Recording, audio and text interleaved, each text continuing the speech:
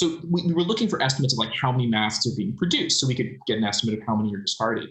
And the best estimate we could find, and this is conservative, is about 52 billion masks were produced in 2020. This is Defender Radio.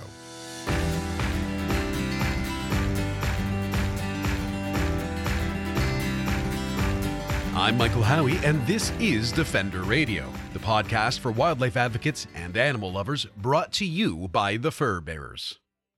The coronavirus pandemic has forced a lot of change in the world in the last 13 months. One of the most notable, unfortunately, is an increase in plastic waste entering our oceans. Personal protective equipment, or PPE, which is frequently made with plastics, more than doubled in size as a global industry in response to the pandemic. Oceans Asia, a nonprofit focused on marine conservation, released a dire report indicating 1.56 billion face masks entered the marine environment in 2020. To dive into where this waste comes from, how it impacts the planet, and what we can all do to make a difference today and into the future, Dr. Teal Phelps Bondaroff, one of the founders of Ocean Asia and authors of the report, joined the Defender Radio podcast. We've had a long conversation leading up to our conversation now, and I've been looking at your report since it was issued a few weeks ago, and I spent more time today looking at it with the particular intent of how do I form questions around some of this, because it's a very well done report, lots of data, lots of difficulty, I think, in comparing things because there's numbers that are so large that it's sort of difficult to fathom, let alone to then express in any relatable way. So I guess after spending, a bit of intimate time going over this and trying to formulate questions, the best one I can come up with is, what are we doing?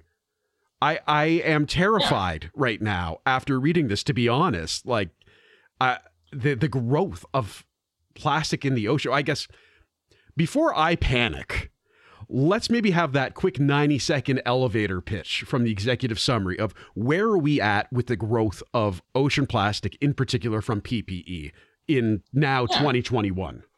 It might be a bit more than an elevator pitch, as you saw by the length of the report there. I'm not particularly a short-winded person, especially when I'm giving the long format of the old podcast here. But, just a bit more about our organization. So Oceans Asia, we're an organization, a marine conservation organization that is based out of Hong Kong. I operate remotely from here in Victoria, in Canada. And our primary focus has actually been mostly on illegal fishing and looking at like marine mammal conservation in Hong Kong and more broadly. But about 2 years ago, we launched a marine plastic survey. So we have some remote islands down in the Soko Islands, which are just south of Lantau. And by remote, I mean that they're boat-in access only.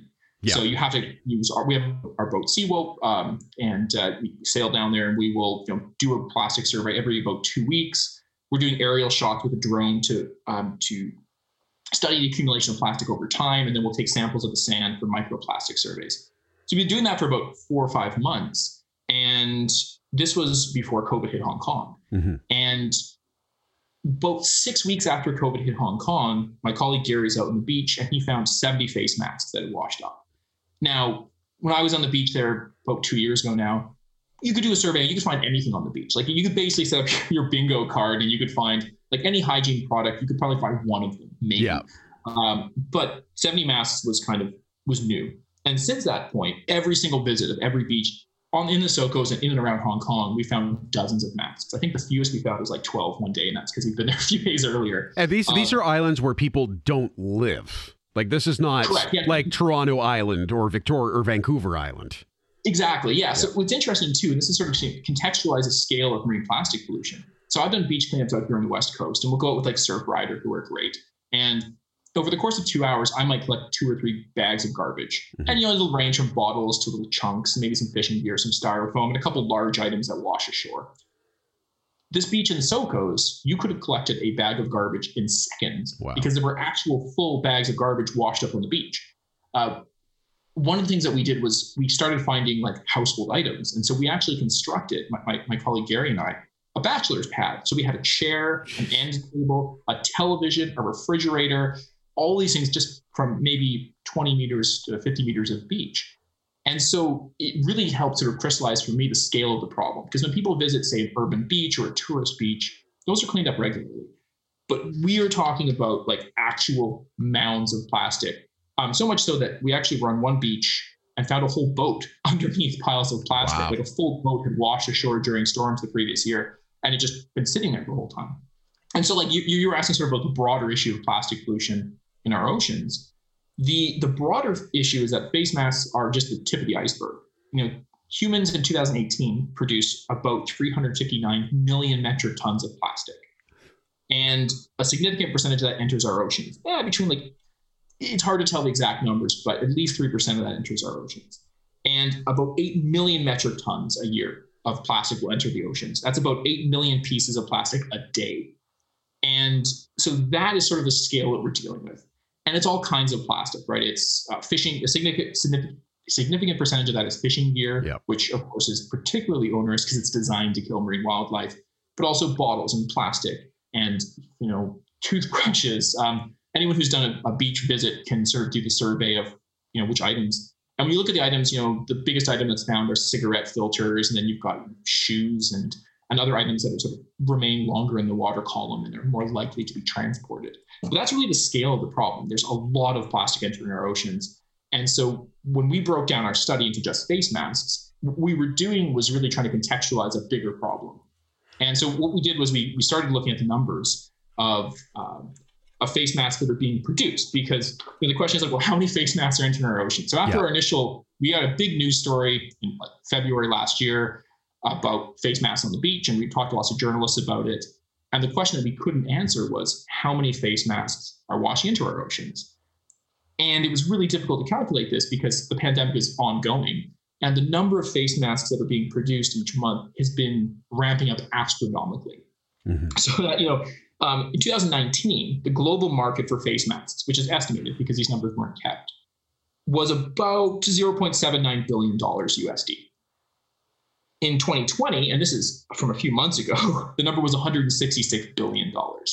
So that's a lot. That's a lot of money by any standard in today's economy. That is a significant amount of money. And it's hard to sort of calculate the number of masks that represents, because obviously the price of masks has also gone up. So we were looking for estimates of like how many masks are being produced so we could get an estimate of how many are discarded. And the best estimate we could find, and this is conservative, is about 52 billion masks were produced in 2020. And so then going into literature, most of the work on marine plastic pollution and plastic loss suggests that about 3% of plastic enters our ocean every year. Mm-hmm. About 2% is littered, and that is an overall global estimate. Some jurisdictions with really bad waste management systems may see 25 or more % of plastic entering the environment around them, which is much higher. Yeah. But 2% is a very conservative estimate. And the other thing that's worth mentioning is that, it's hard to come up with these raw global numbers because contexts are different. So for example, face masks and PPE that are used in a hospital setting are much more likely to be disposed of in a proper way because they're incinerated and they have a waste management system for medical waste. Yep. And so, basically there's some push and pull factors, but we reckoned that a 3% loss rate was a very good conservative loss rate. And that allowed us to calculate that about 1.56 billion face masks entered our oceans in 2020, which is roughly between 4,680 to 6,240 metric tons of plastic. So this is where I start to have trouble, because I try to calculate what that means. What does that look like? Because you say a number like that, and honestly, it's kind of meaningless to me. Right? Mm-hmm. Like, I know how much I weigh. I know how much I can lift. I know how much my dog weighs. I know roughly how much my car weighs. That's about the extent of my knowledge of the size of things personally. So I spent some time, like I said, with the study today, trying to come up with comparisons. And a 747 at its absolute maximum takeoff load is 330,000 kilograms, roughly. So a third of a metric ton. Right. Okay. So in order to get to the numbers you're talking about, I have to try and envision at least 100 stacked jumbo jets completely full of people, fuel, and cargo. And that gets me into the ballpark. Right. And of course, that's just face masks. Yes. Right. And then if you can then imagine, this is one of the challenges you get when it comes to sort of science communication around big numbers. You'll notice we don't have a lot of contextualizing numbers in the report because I couldn't come up with any ones that were Well, how do you say that? Like, again, it's the closest thing I could find that I can visualize in the context of me versus it is a 747. And that's huge. That's a lot of weight. And the other challenge you get into is the idea that like the average weight for a mask is about 3 to 4 grams. Yeah. And so we have this idea, these are lightweight issues, but of course, 3 tons of face mask and 3 tons of building plastic are exactly the same weight, right? But we still have these perceptions around that. One of the things I do is I coach high school debate out here on the West Coast with a team up island remotely. Been doing that for a few years. And we're always telling the kids that you should contextualize information. People lose the ability to understand what a billion is. When we say that Jeff Bezos made $1 billion while we're talking, people don't know. I don't know what $1 billion looks like. I don't know what a billion things look like. And so, 8 million metric tons of plastic is, I don't know if that even, I couldn't even conceptualize it. It's a lot of plastic. It's a huge number. And it might have actually been through mutual friends that I first saw the billionaires shouldn't exist concept. Which went around over the course of the last couple of years, I think. Well, you see the stats on like, how would you possibly spend $1 billion? Exactly. It's not possible to spend the amount of money these people are sitting on. So why are they sitting on it? Which is the argument in that case. But in this case, it's still the parts of that work carry over is our brains didn't evolve in a way to manage concepts of that size, that scale. Yeah. And this is another aspect of it as well is, and this is actually a beneficial aspect from the communication that we've been doing, is become blind to seeing when we see things over and over again. So if you go out and walk around the city, you probably won't notice some plastic pollution that's on the ground because it's been there since the 70s. So bottles, bits of cutlery, those kind of blend into the urban environment. One of the reasons why our work on face masks, I think, has been so resonant is that people could see them. So a face mask is light, it's a light color, it wafts in the breeze, it moves around.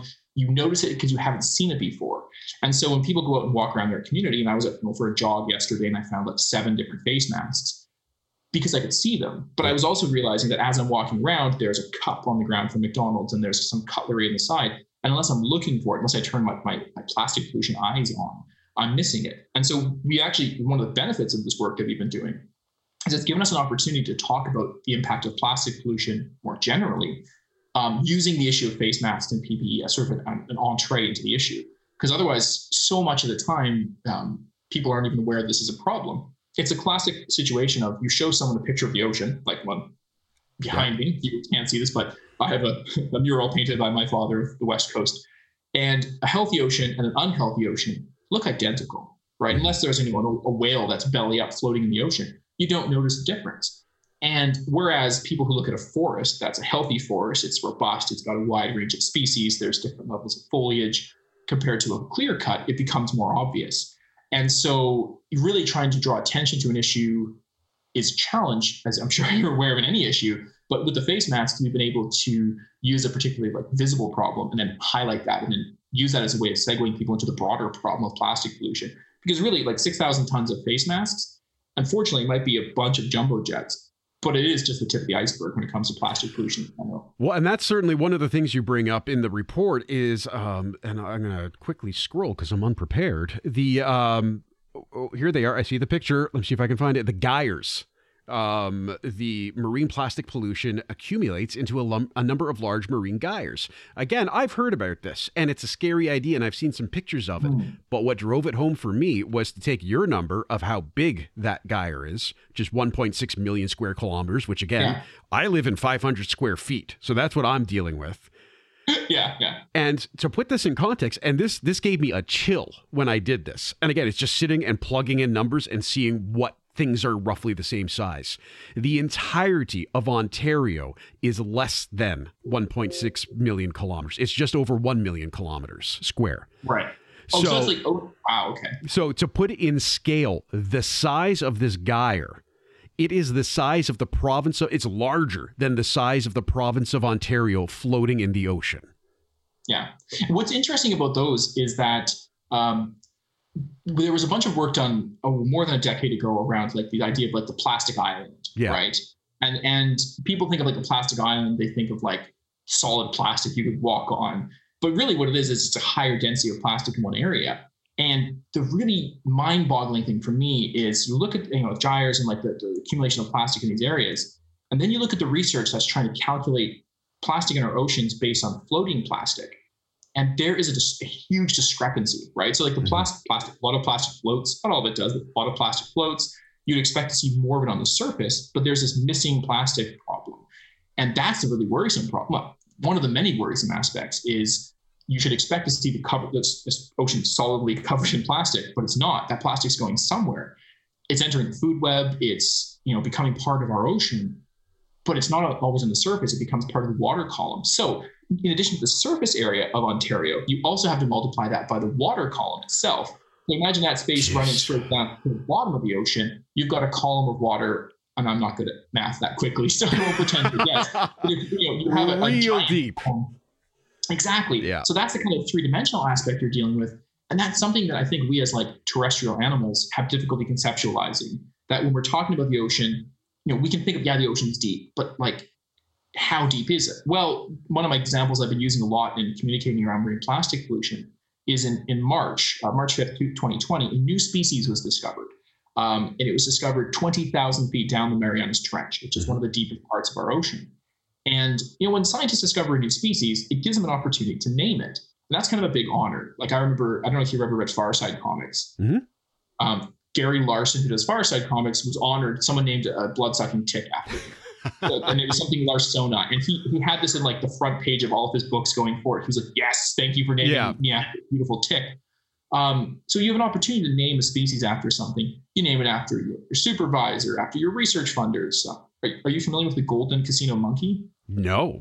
Yeah, we'll take a quick aside on that in a second. Oh. Anyhow, this new crustacean species discovered 20,000 feet down the Marianas Trench was named Eurythanes plasticus. Because even 20,000 feet down, they found PET in its stomach.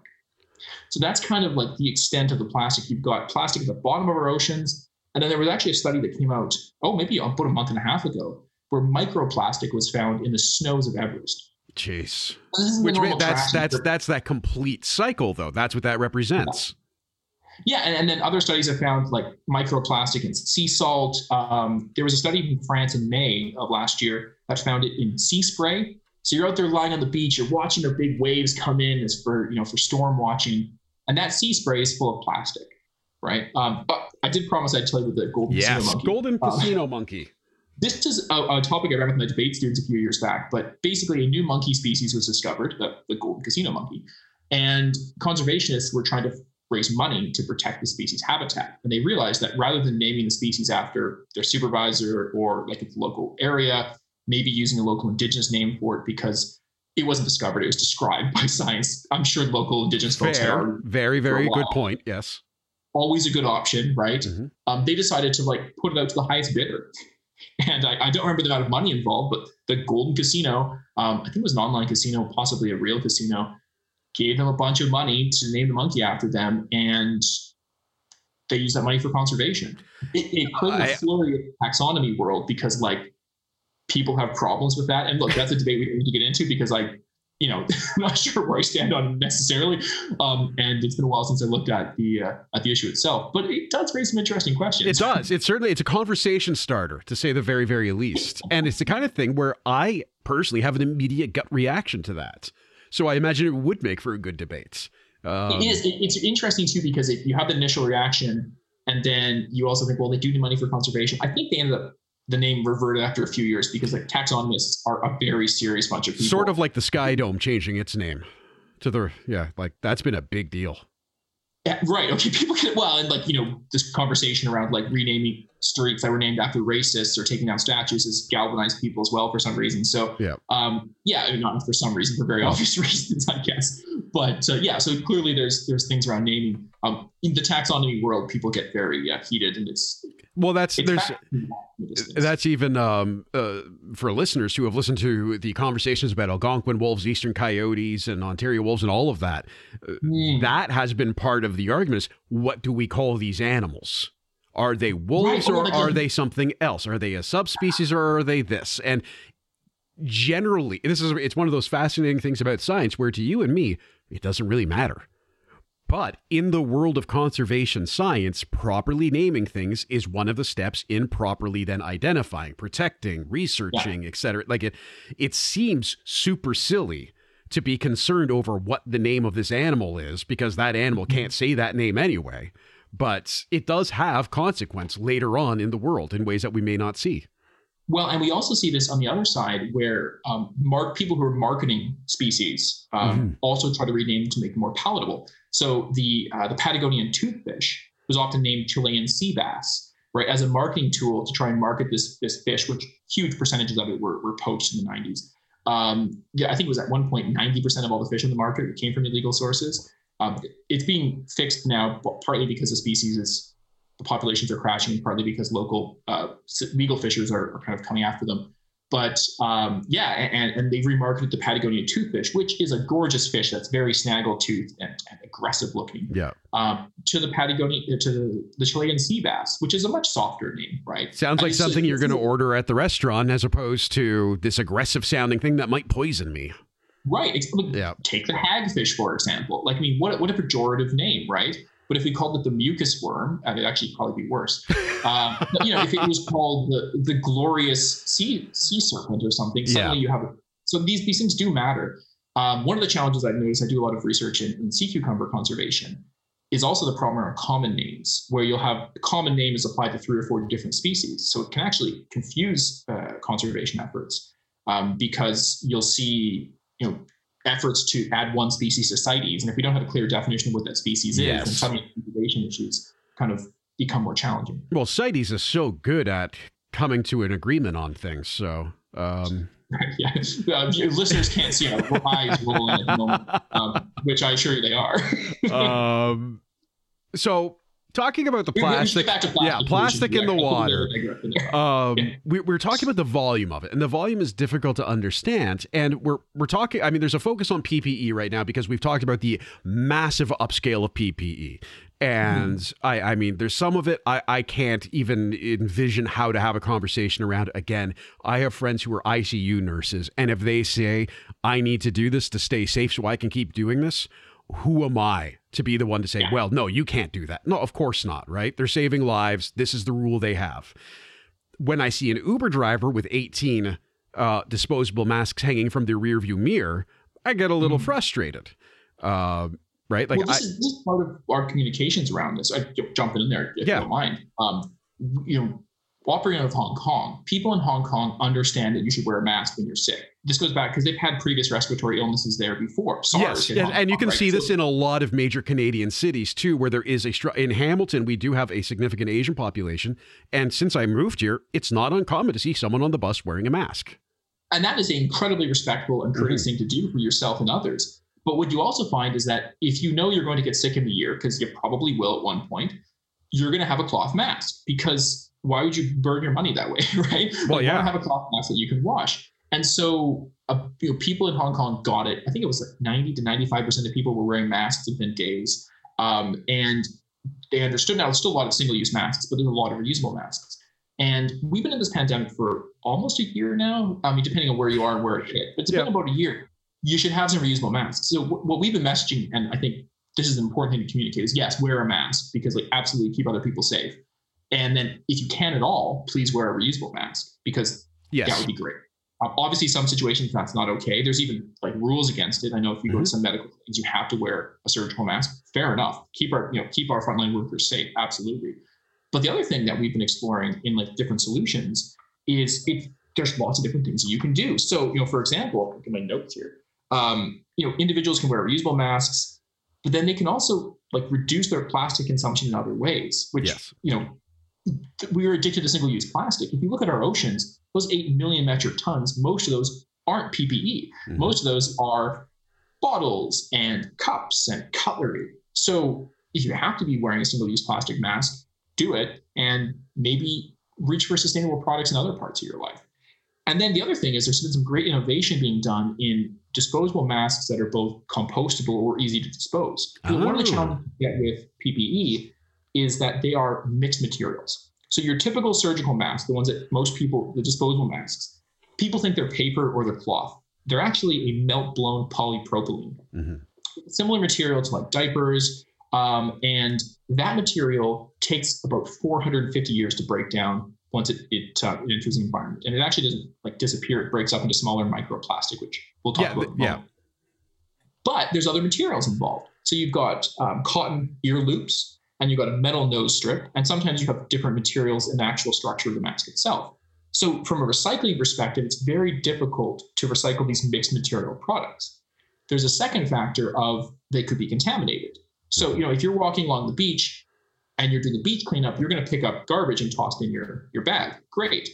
But if you think it's potentially contaminated, you're less likely to pick it up. So in urban environments, I see lots of masks wafting through parking lots. Yep. And unless I have gloves and like a mask of my own, I'm not going to go and collect all those because I would be concerned about contamination. And this is a particularly important issue for informal waste people who work in the informal waste industry in developing countries.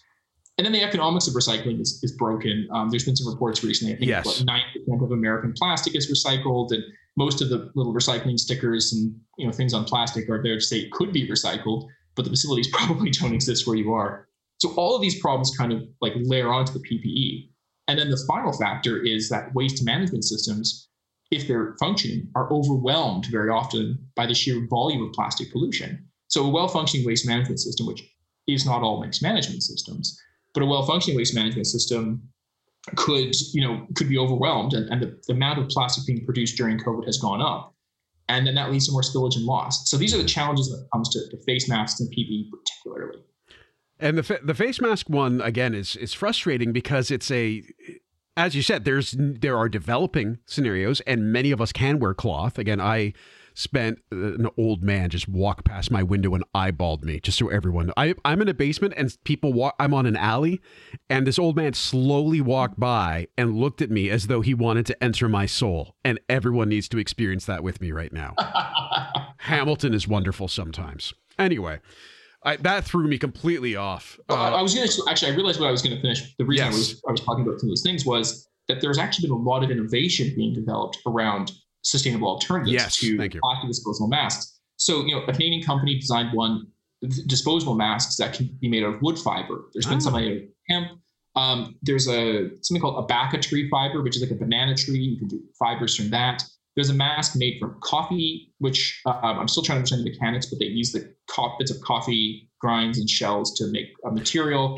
And then there's self-cleaning masks. So a couple of companies have produced masks that you plug them into a USB port and it heats up and kills off bacteria. So there's lots of solutions. One of the things that I've noticed, I haven't seen anyone wearing the hemp or the wood fiber masks when I'm out and about. It's always conventional disposable masks or reusable masks. So there's, I think at the moment, a disconnect between new technological advances and distribution and rollout of those technologies. And that's something that government can help with, because talking to some of these people who are designing masks, they'll often say, we designed a mask and then the government regulations change and now we have to, and that's fine.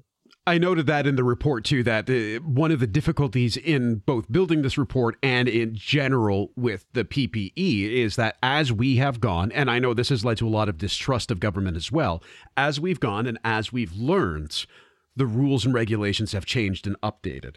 And I think for those of us who exist in worlds where we're used to dealing with science in that way, or we're used to being in the scientific process, for me, it's totally adjacent. I just talk to people about it. But it's familiar enough that, this is going to change. What we know today will be challenged tomorrow. And if we learn something better, we'll move on to that tomorrow. Yeah. But I think for people on the outside who aren't used to that type of process, it's, well, you told me this yesterday, and that, like, as we recall, in Canada, we were told not to wear masks, but the intent of that was about making sure N95s were still available.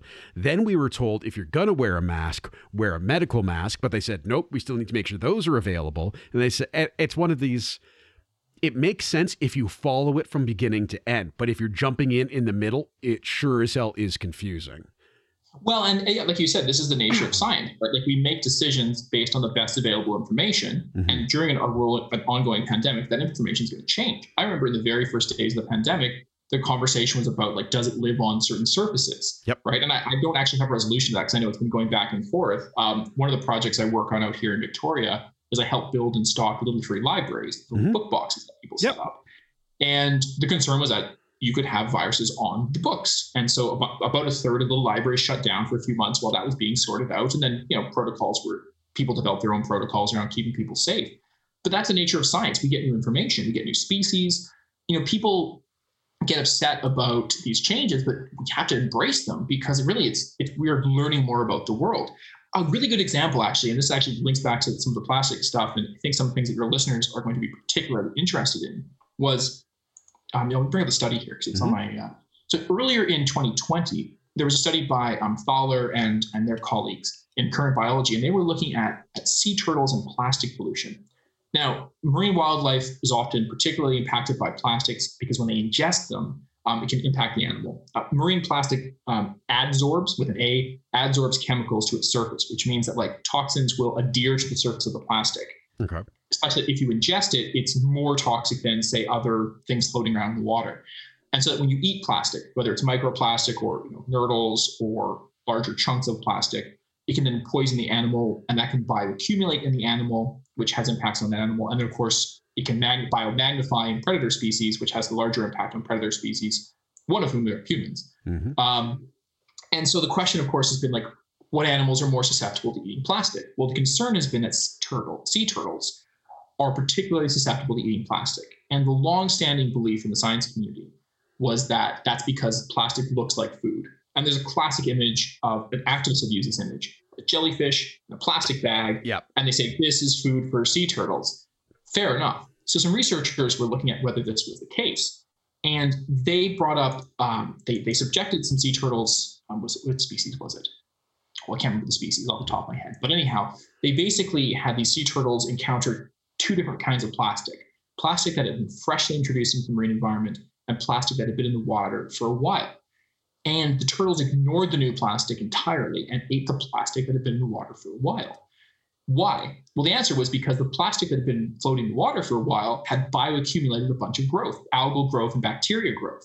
And so it turns out that the sea turtles were actually relying heavily on scent to smell their food. And so it wasn't that the plastic looked like their food, it was that the plastic smelled like their food.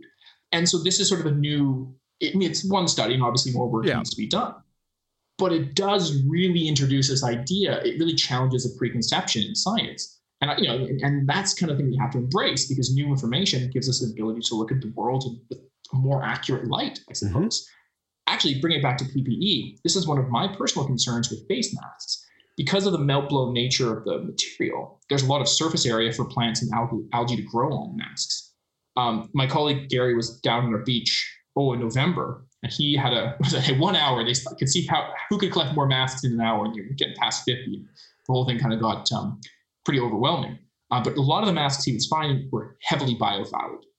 There's already algae growing on them. They've already accumulated oil and other materials. And you can see that the masks that we found in November, in January and February 2020 were light, and they looked like they'd been in the water for a few weeks. The masks we're finding now, some of them look like they've been in the water for months. Yeah.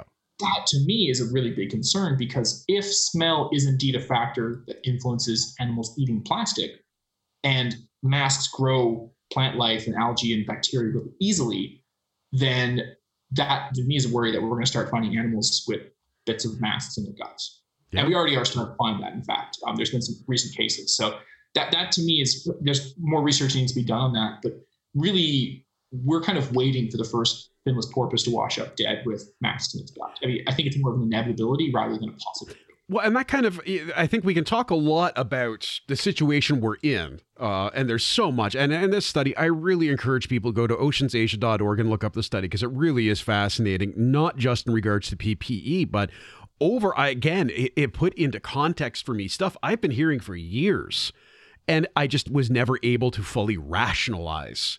It verifies things I believed. You're talking about the plastic waste generation by industrial sector. Plastic waste generation by industrial sector. Sorry, I read that wrong. And packaging outweighs everything else by at least 150%. So that's something I've been doing this year, which is I'm not going to order things online if I can buy them local. And if I'm going to buy them online, I'm going to buy them from people who make the thing, not someone who packages and ships it to me.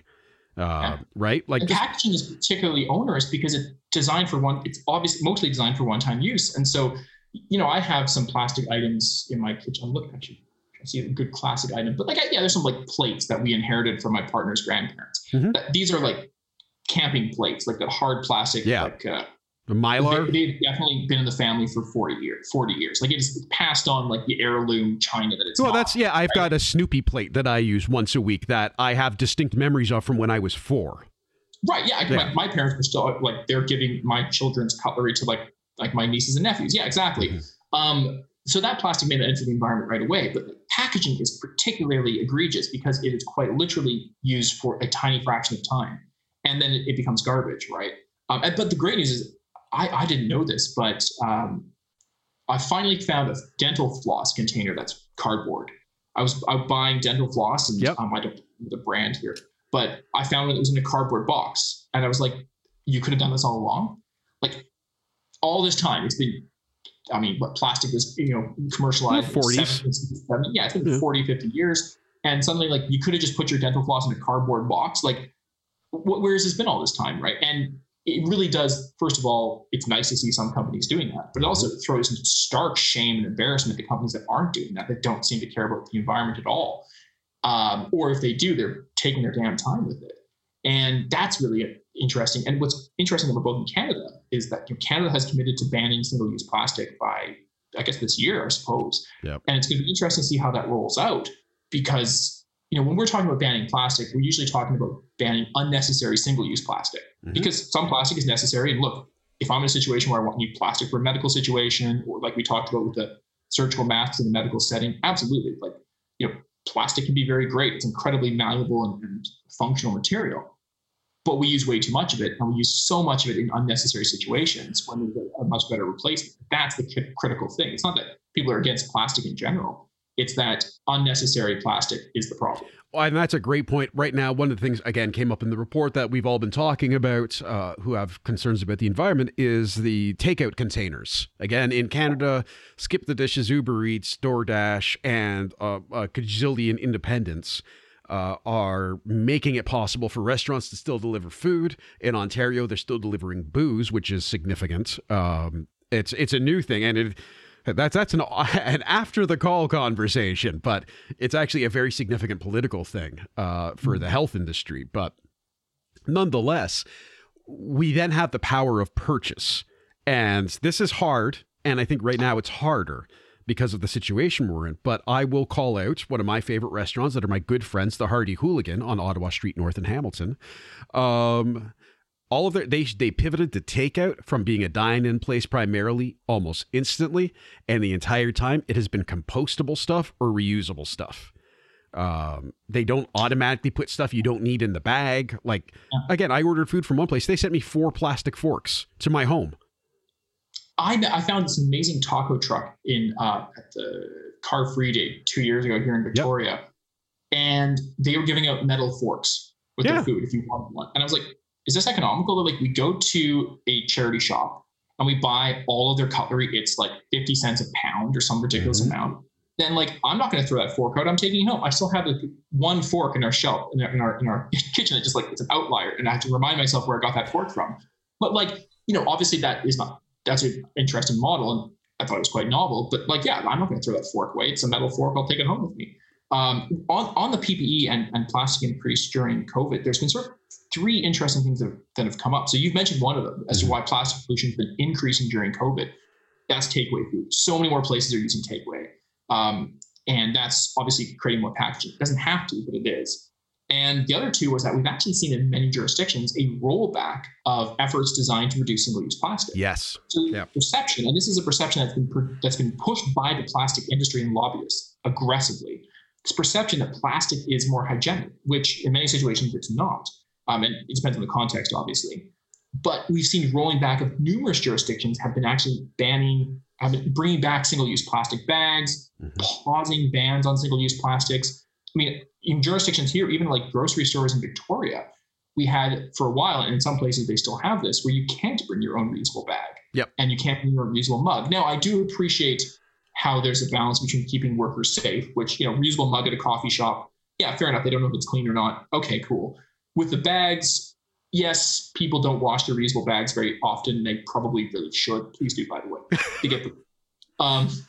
Bit of a public service announcement. Yes, your reusable bottles should be also washed. They get nasty. But you see this rolling back, and the concern that we have in the movement of people who've been trying to reduce the use of single-use plastics is that these temporary measures during the pandemic will become permanent. And people have been fighting to ban plastic bags and straws and other unnecessary single-use plastic items for decades. And it would be heartbreaking to see the pandemic reverse those efforts. But they have paused them in certain jurisdictions. And that's a big critical thing. So in addition to increased use of PPE and takeaway, you also have this rolling back of plastic conservation efforts, reduction efforts. And that's worrisome. Canada was one of the few places that actually continued with its single-use plastic ban during the pandemic. And that was quite inspiring. But I will be excited about that when I see how it looks in the end and how it's rolled out. I'm cautiously optimistic, I think, as well. Like, yes, we're going to proceed with this, but let's see when it actually happens. And that was my experience too, whether it was at Home Hardware, the grocery store, and people are saying, no, you can't bring that in, or no, you have to use one of our bags today. And sure enough, it didn't take long for them to switch back, but they also then didn't actively tell people, by the way, you can now bring your own bag again. Right? It's little things like that of like, all right, let's... Well, you were just saying earlier, like how things change based on the situation and the circumstances, right?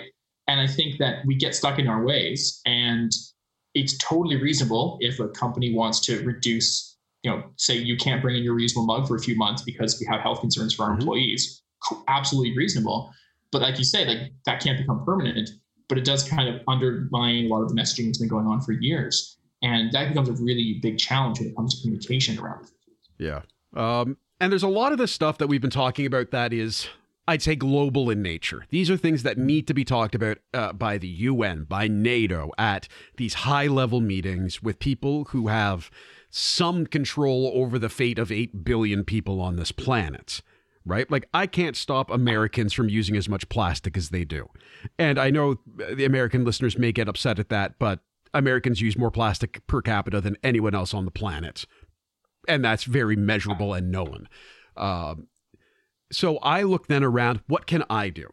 I know, I've been feeling with I carry a pocket knife. I got it originally because I like having a pocket knife, but I also got it because it has fold out scissors, which I use on all of those plastic cup lids that squirrels and skunks get stuck in. Yeah. So I can't always carry things with me with garbage, because in Hamilton too, this is lovely. I've requested 3 times now if we could have garbage cans installed. We're a lot of one-way streets, busy roads, 5 lanes across. Could we have a garbage can on the other side of the street too? Because there's a ton of garbage on the ground here, and there's no garbage cans, and I'll walk my dog for 45 minutes and not come across a garbage can. So I don't always pick up garbage, but I do try and render it less harmful at times. And the other thing I've been doing is with the knife, breaking the strings on masks. So there's been some concerns around that. Yeah, so let's talk about like masks and wildlife and NPV, because I want to jump into that really quickly just before we get into the loops and the masks. There's been a lot of interesting research on littering done, that like people measure the number of steps that individuals are willing to take to go out of their way to find a garbage bin, and it's disappointingly low. Don't have the number off the top of my head, but the number of steps people are willing to take to go to a garbage can is very low. And some groups are working on ways of like reducing the barriers that people have when they're trying to dispose of things safely, like PPE and face masks. And one of them was like better signage, right? If you know there's a garbage can 200 meters down the road, you'll carry that garbage for another 200 meters, maybe, hopefully. You probably would. Most people would as well. But if you don't know if you're going to encounter a garbage, then maybe you won't carry it around with you. Some countries in Southeast Asia don't have public garbage bins. You're expected to bring your garbage home with you. One issue we have out here in the West Coast is having garbage cans that are particularly like wildlife safe. So I'm frustrated by this all the time. The park in our park around the corner has a wildlife-proof garbage bin. Fantastic. The park a block away doesn't, and it's always covered in trash because the raccoons get into the garbage, and they do what raccoons do, which is like, eat stuff in the garbage can and make a mess. And then that garbage enters the environment and washes into the ocean. And so it could be as simple as like having wildlife-proof garbage bins, or as you say, having garbage bins. Also, some groups in Europe were doing little footprints that would actually lead you on the ground. Like, I love that. Right, because it's just like, if you can't find it, you won't necessarily use it. I will go out of my way to maybe like find a garbage bin, but I'm a cyclist. we're happily carb free. If I look around and I don't see a bike rack, I will lean my bike up against a post and block it right there. Like I'm not going to go and like walk around the building looking for bike parking. So like make it obvious, put up signs, remove barriers, educate the public. These are simple things governments can do and they should be doing to reduce not just PPE in general, but litter entirely, right? Yeah. There's so many things that are so simple. But yeah, signage is a big one.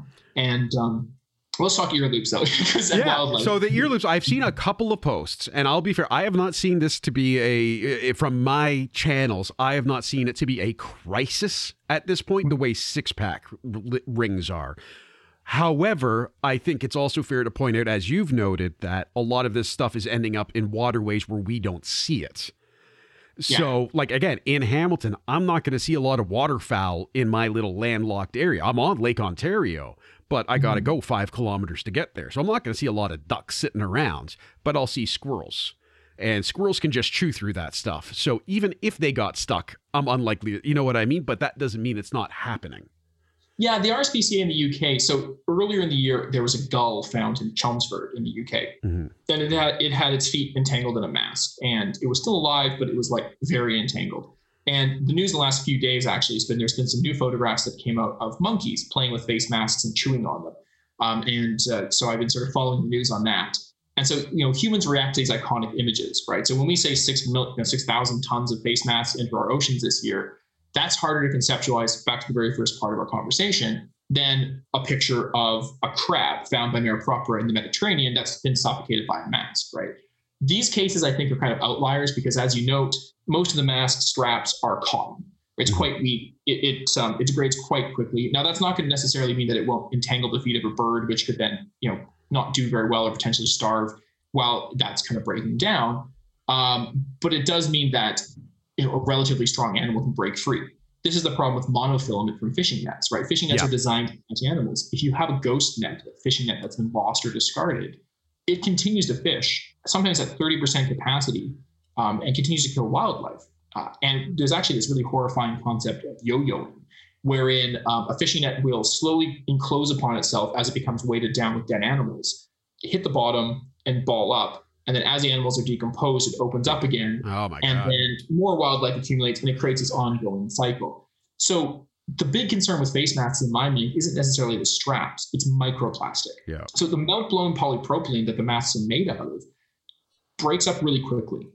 So we're actually starting to find chunks of masks wash up on the beach now in Hong Kong rather than full masks. But again, it doesn't break up into nothing. It doesn't dissolve into the water. It breaks up into microplastic. And that is hugely problematic. So because, bigger plastic entangles animals. So sure, the straps of a mask might entangle a fish and it might lose a flipper, unlikely as that might be. But the microplastic, because it breaks down to such smaller and smaller pieces, gets everywhere. So like as I was saying a little while back, it gets into the water itself. It gets into sea spray. Smaller animals eat it and then it bioaccumulates and then it biomagnifies until it's in everything. We have some stats in the report, which I won't have in front of me at the moment, but the percentage of fish that people find in the market that have plastic inside of them can be as high as 30%, right? Yeah. Or plastic in the stomach of seabirds in some areas. What was the number here? An island that markets itself as the cleanest place on earth, as much as 90% of the seabirds on the beaches have plastic in their stomachs, right? And so the microplastic to me is a big concern, principally because the melt-blown material of face masks is susceptible to breaking up really quickly. There was a study that came out, I think last week, on tiny plastic particles from clothing being found in the ices of the Arctic. And I may have been a study, I didn't get into the details on this one, but they were finding microplastics in placenta for infants. Yes, I heard about that. Someone mentioned that to me in passing, and my brain went, nope, can't deal with that right now. I had the same reaction. I haven't gone into literature on it because it was kind of just, this is a bit too horrifying for the moment. Yes. I've been living with marine plastic stuff. But plastic is ubiquitous, but the way that plastic becomes most ubiquitous is not bottles and cups and forks. It's when those break down to microplastic. That's the big problem. Well, and it's really hard to clean up too, because what are you going to do? Like, you can't vacuum up the beaches, you know? Well, again, this is the, you had referenced the Mount Everest stream samples. There's in the report, I remember seeing a number and I just looked for it. A study by Orb Media found that plastic fibers in 83% of all water, or found plastic fibers in 83% of all tap water samples tested. Right, and this includes in North America and in Western, like it's now, it's the zombie virus. We all have it and we're waiting for it to get us. It kind of feels like. So on that note, how do we stop ourselves from becoming plastic zombies in a generation? Well, and this is kind of one of the policy discussions in the world of people who are trying to protect our oceans from marine plastic. There's been some folks that are advocating cleanups. I'm like, look, do a beach cleanup. It feels good. It helps. But ultimately, it's Sisyphean in nature because, you know, another wave washes in with another wall of plastic, which you have to clean up. The metaphor that another colleague used a while back, which I think was very accurate, was if your bathtub is overflowing, you turn off the bathtub and then you mop up the water. Yeah. And so what we critically need to do is reduce our consumption of plastic, you know, and fix our waste management systems. That's critical. You know, the beach cleanup and ocean cleanup projects, they actually may be counterproductive in some situations because they give people the false sense that we're doing something about the problem. But you cannot clean up plastic faster than we are producing and wasting plastic. Now, doing all those things at once is very good, but if you're putting your efforts into one thing, and obviously don't, because the world's complicated and there's lots of problems. Yeah. But just a cleanup is not enough. We absolutely have to reduce our plastic consumption. And that there's responsibility in that case, as you said, from the consumer, like don't buy lots of single-use plastic stuff. Producers need to step up as well, right? They need to step up and produce products that people can buy, right? Like if I want to go plastic-free or reduce my consumption of plastic, but I want dental floss, you know, and I can't find dental floss that isn't in a plastic container, then I'm going to buy a plastic container. But now I know there's a company that makes it with a cardboard box, right?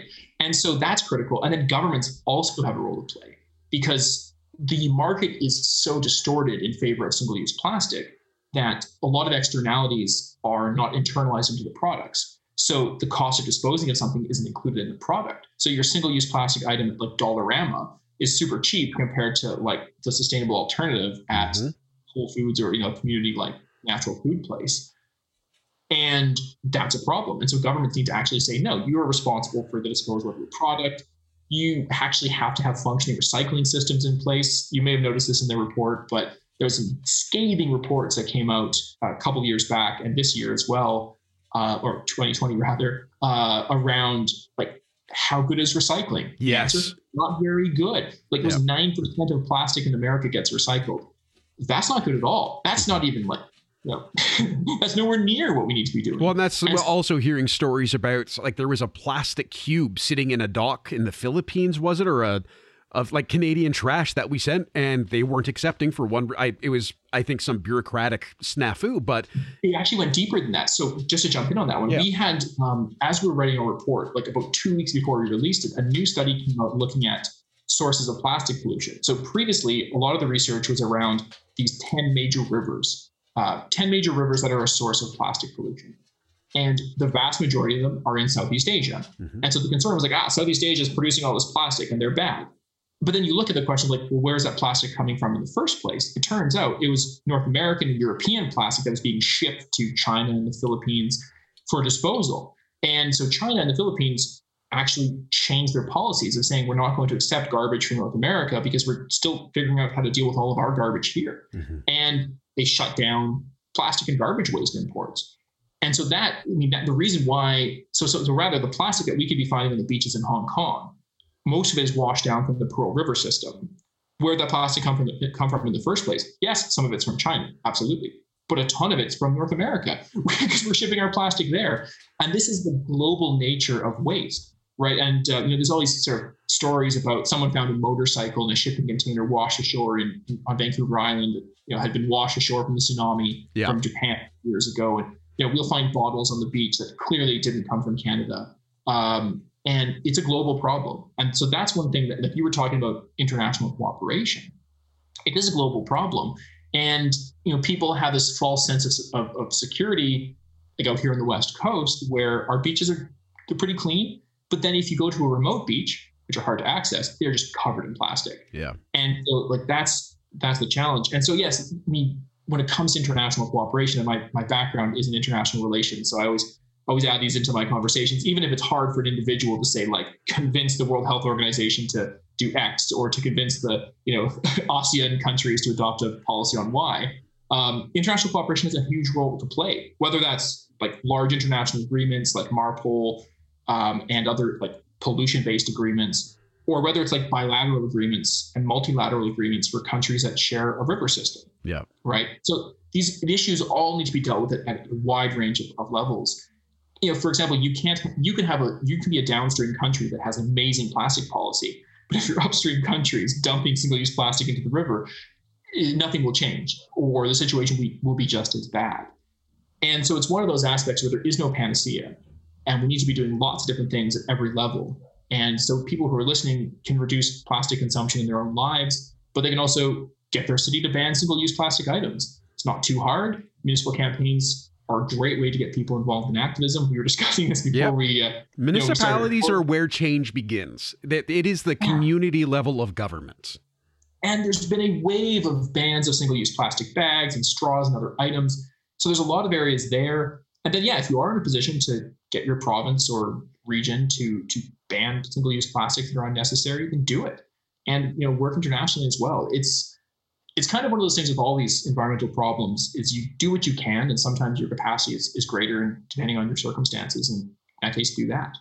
To read the Oceans Asia report and find out more about what they're working on, visit oceansasia.org. I want to thank Teal for his time. We had a fantastic conversation before and after this interview, and I look forward to having him on as a guest again in the future. I also want to thank all of you for listening. Remember to hit the subscribe button wherever you listen to get notified of new episodes, and to follow the Fur Bears across social media.